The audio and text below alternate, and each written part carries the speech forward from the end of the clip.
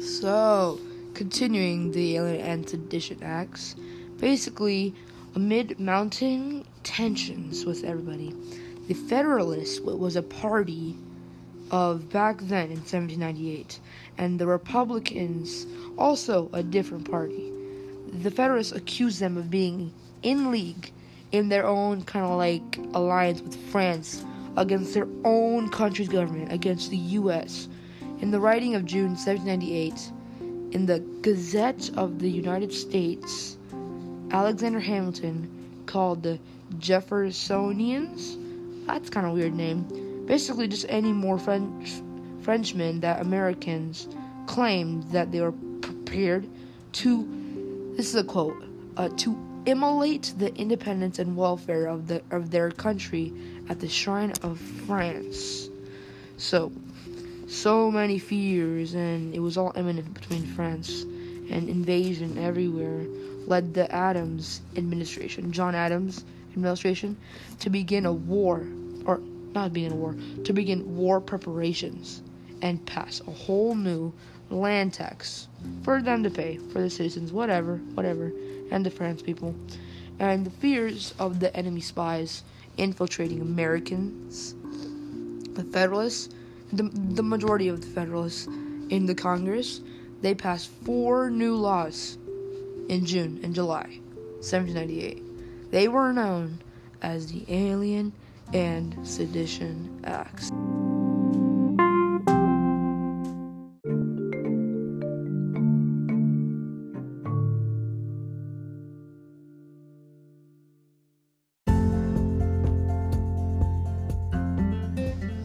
And we're back again. So now we have finished the 2 domestic issues President John Adams has faced in his career. Now, his career of being a president. Yeah. And now we'll be talking about 2 foreign issues that he has faced when he was a president. First one is the XYZ affair. And just saying, I took this joke out of a website, but whatever. And it's not really a joke, but yeah. It kind of sounds something like out of Sesame Street, but the XYZ affair was actually a really big incident between France, again, and America in the late 1800s that led to a pretty big war at sea. At sea, baby. Now, in 1793, France went to war with Great Britain, while pretty much America remained neutral. And late in the following year, the U.S. and Britain, they signed a treaty which was called the Jay Treaty. Basically, it kind of filled several long-standing issues between those 2 nations. Then the French were mad that they made a whole Jay's Treaty. I don't really know what a Jay's Treaty is, but I'm pretty sure it's some kind of treaty. And then basically France believed that it violated their treaties earlier between the U.S. and the France. Basically, as a result, they went to go to a really big number, and they took a lot of American merchant ships. They went to seize it, take it, everything. And then, when President George Washington sent Charles Cotesworth Pinckney, guy's got a weird name, as the U.S. minister to France in 1796, the government refused to talk to him, to receive him. Then after John Adams became president in March the same year, 1797, he told 3-member delegation to Paris in the same year as an effort to restore peace between France and U.S. Then the diplomats Pinckney with John Marshall and Elbridge Gerry, when they turned up and arrived overseas, and they tried to meet the France's foreign minister, Charles Talleyrand, he put them off and had 3 France agents, inform the U.S. commissioners that in order to see them, he would have to be paid some moolah, baby. By some, I mean a lot. And give France a big loan among so many other commissions just to talk to them. What a crazy dude. And then the US just said, heck no, that's crazy.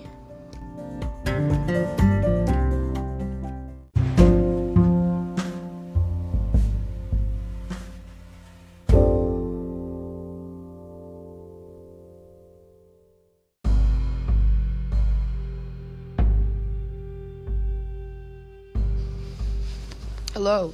So now we will be going to the second issue of the foreign issues. This one is called the Quasi-War.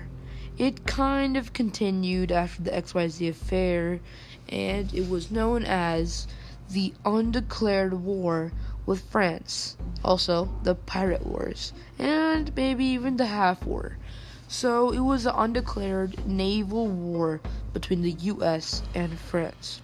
It lasted, all that conflict and tension lasted between 1798 and till the 1800 on the dot. It was a formative movement for the U.S. Even though it happened during John Adams' presidency, it involved G.W. George Washington in two significant ways.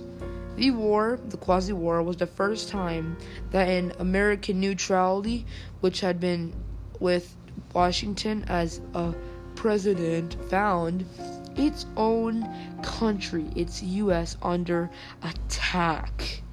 In addition, the conflict began when John Adams told George Washington's military expertise and told him reinstating him as commander-in-chief, even after George Washington retired as president. Now he's commander-in-chief. Geez, this guy is crazy good. And during Washington's presidency, the Great Britain and France had a whole war with each other, wanting American support.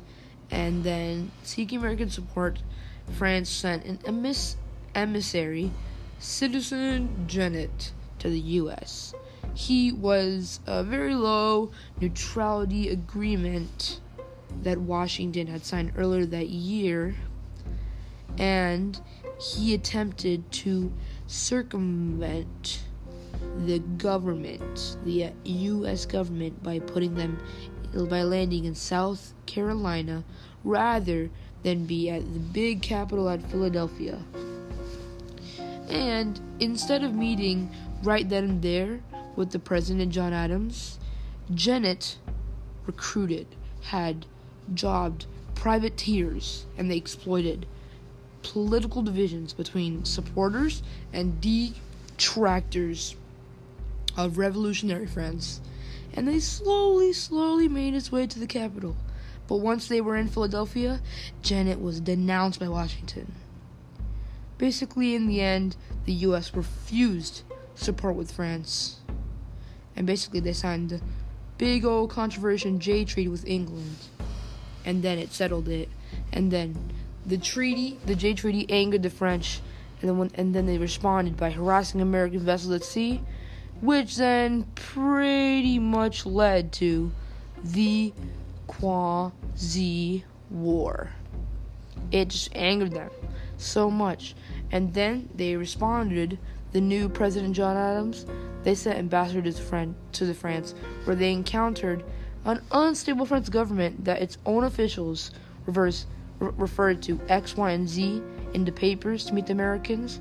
The French officials, on their own behalf, Charles Maurice de Talleyrand, Perigord, sought a bribe alone, a huge thing that we already talked about. It's crazy. It was really big. And then the negotiations angered the new President Adams, which in Congress they wanted to support defense and measures, insulting America and everything. The 2-year war was followed, the undeclared war. Friendship harassed, captured American vessels, everything. War broke out. It was terrible. And then Washington brought out his retirement to serve again as commander-in-chief. The war pushed the United States to a serious debate about their neutrality and the limits of their power. In 1800, Napoleon gained control of France, and a more hostile, dominant atmosphere between the two countries. The British and Americans, while not working together, had reduced the action of the French Navy. And that's it.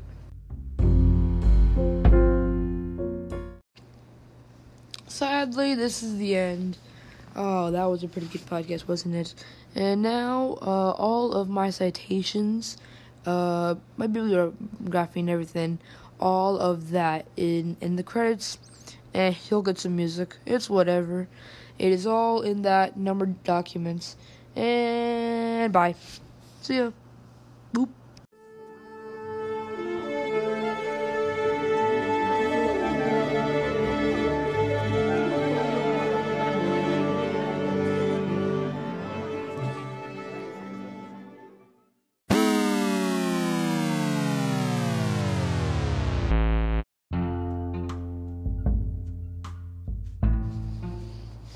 Hello, welcome to my first podcast episode. My name is the podcast president, also the name of this podcast. So today we'll be talking in our first episode about John Adams and the Alien and the Sedition Acts and the XYZ affair and the Quasi War. Those, you might not know what those are, but they're 4 issues, 2 domestic and 2 foreign, that President John Adams, one of the first few presidents, handled during his presidency. Crazy, man. He was a pretty good president, I guess. You know what? Let's just get right into it. So, the first 2 domestic acts are the Alien Acts and the Sedition Acts. So basically, they were a series of 4 laws, and they were passed by the Congress, the U.S. Congress, in 1798. A widespread, a lot of fear in that war with France was so much. U.S. had a war with France. And then the 4 laws, which remain pretty controversial to this day, restricted the stuff of that foreign residents are doing in this country, and they're limited to their freedom of speech and their freedom of the press.